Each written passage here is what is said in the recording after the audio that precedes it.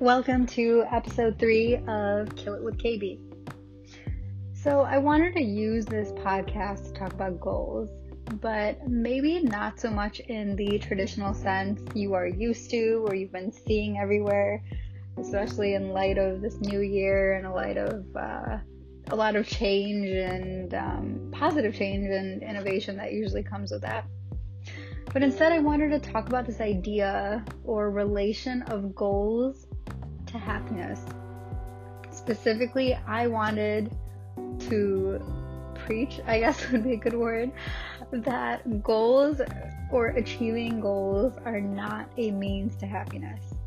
This might be a bit confusing, so I will stop beating around the bush and literally just get to my point by sharing some of my anecdotes that I hope will illustrate this idea a bit better, or illustrate my opinion on the idea a bit better. So about 4 years ago, I thought I would be applying to medical school in the fittest shape of my life, would have met all the most important people in my life, and basically was okay never leaving Chicago, ever. But I wasn't, right? That's not what was happening. In January 2016, I was essentially at a very, very mentally burned out point. I had been pretty high functioning and basically constantly at a go since I started college in 2012. I was keeping up with pre-med coursework. I was a leader of several organizations on campus, on and off campus. I was doing research. I was volunteering, and I was keeping at one point almost a full-time job while trying to do all of this. So I didn't feel stimulated by my environment. I was exhausted and felt like I was running 1,000 miles an hour only to move forward about an inch. And essentially I wasn't hitting this goal or this idea of a goal that I had made for myself to be at that point in my life. So this is exactly 4 years ago, right? I pretty much felt stuck. And yes, there were some external circumstances, I'd say, that contributed to this. But in the end, I believe that being and feeling stuck was in large part due to my mindset, was due to my direction and action, or even inaction. And in retrospect, now looking back, I think I could have definitely done things differently and so forth. But anyways, that's in retrospect. It's not relevant. It's the past. Not the point of this podcast. Just wanted to give you some context.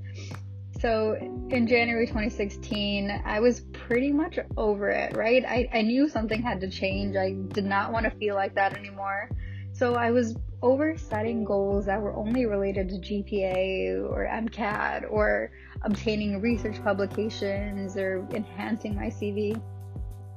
I basically needed something that I could achieve and that meant something to me, but nothing really to anyone else. So I set out to run a half marathon. I did this as a New Year's resolution, saying, okay, in 2016, Kirsten was going to do a half marathon, which is hilarious, by the way. I was an athlete all throughout, middle school, high school.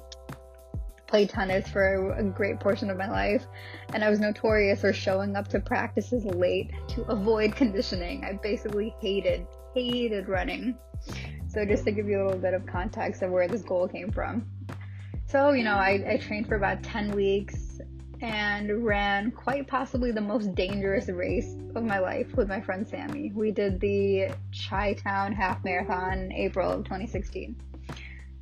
And by dangerous, I mean the race started near Belmont Harbor, so you're pretty much on the lakefront, right?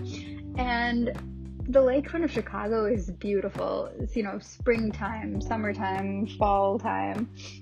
It's very nice, especially on a nice sunny day. You can see the lake, you see the skyline. It's amazing. And the weather was nice days before the race, so actual springtime weather. But Chicago's notorious for being pretty bipolar for weather, so it literally snowed the night before and that morning, meaning that icy Lake Michigan waves were, falling on the lakefront, on the race course during the race, hitting runners, and basically just making the course very slippery. And in hindsight, they probably should have canceled the race, but they didn't. It was quite the experience. Very cold, very, very slippery, and me being clumsy, fell quite a few times during this race, or slipped, should I say, which led to an even longer recovery time. But anyways, just to kind of give you a context of how that race was. So my friend Sammy and I finished this race. We were very excited to finish, to get indoors and be under like giant blankets and be in heated environments. And it was cool. It was the first time I'd ever done anything like that in my life, so I felt pretty good. It was exciting to finish. But the next morning, and basically the following days after, I felt pretty like anticlimactic. No, it's not necessarily a feeling, but if there's one word to sum up what state I was in, it's definitely anticlimactic. And I thought about it for a few days. I'm like, why am I feeling like this? I talked to a few of my friends who are runners, and went on Reddit and looked at running forums and things like that, and just tried reflecting on where I was at in this race. Because honestly, I thought that me accomplishing the goal I had set out of running this half marathon would yield internal results of happiness, of contentment, like it would get me out of this like weird sludge or weird, space that I was in mentally prior to signing up for it. So, that happened. But after, I set out and I'm like, okay, well, maybe I should just keep going. So I signed up for the full marathon. This is the first full marathon ever. I signed up for the Bank of America Chicago Marathon, October 2016. And I did it with the Lurie Children's Hospital fundraising team. So what that means is I fundraised X amount of dollars to run this race under the team, and all funds and proceeds went to the hospital, which is really cool. I got to meet some really incredible people throughout the process and became a part of their running network, along with just receiving all the help I could get, first time runner and not knowing what to expect entirely. So it really helps going to these events that Children's Hospital of Chicago had set up to train.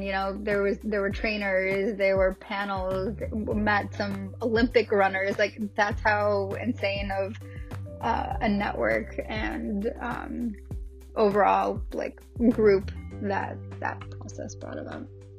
So anyways, getting back to my point, I set out to do this race, and then I trained for the full marathon for about 5 months. Started in June 2016 for a race. I was in October 2016. Trained all throughout, ran the race, very painful race, but my most memorable race, too. I think mentally, I'm just looking at where I was mentally at that point in my life towards where I was mentally my most recent race, which was last July, complete 180 shift. So I ran the race. Again, same sentiment. It was very exciting to finish. It was very exciting to get my first medal, cross through the finish line, experience Chicago the way I did that race. Let me just give a slight disclaimer. Marathon Sunday is an event in Chicago. Like, if you are not from Chicago, you've barely visited, you would like to visit Chicago, highly recommend planning your trip around the Chicago Marathon. Not even just because if you're interested in running or want to know the hype that I'm talking about, but it's also just like a decent time to view the city. Like, that's like about the time where we have 2 weeks of fall before we transition to it being bipolar and either snowing like crazy or so forth. But anyways, experiencing Marathon Sunday in Chicago was amazing, and I 10 out of 10, even 11 out of 10, 12 out of 10 recommend everyone doing that. Anyways, rewinding back, apologies for the tangents, just getting very excited about sharing experiences like these. So, I finished this race and, went home, was sore, woke up the next morning and still kind of felt like a this sludge, right? I was expecting then to internally be on top of the world, internally to have this overarching sense of contentment, this happiness that I was desperate for at that point, right? That's what I was expecting. And that's not really what happened immediately after my race.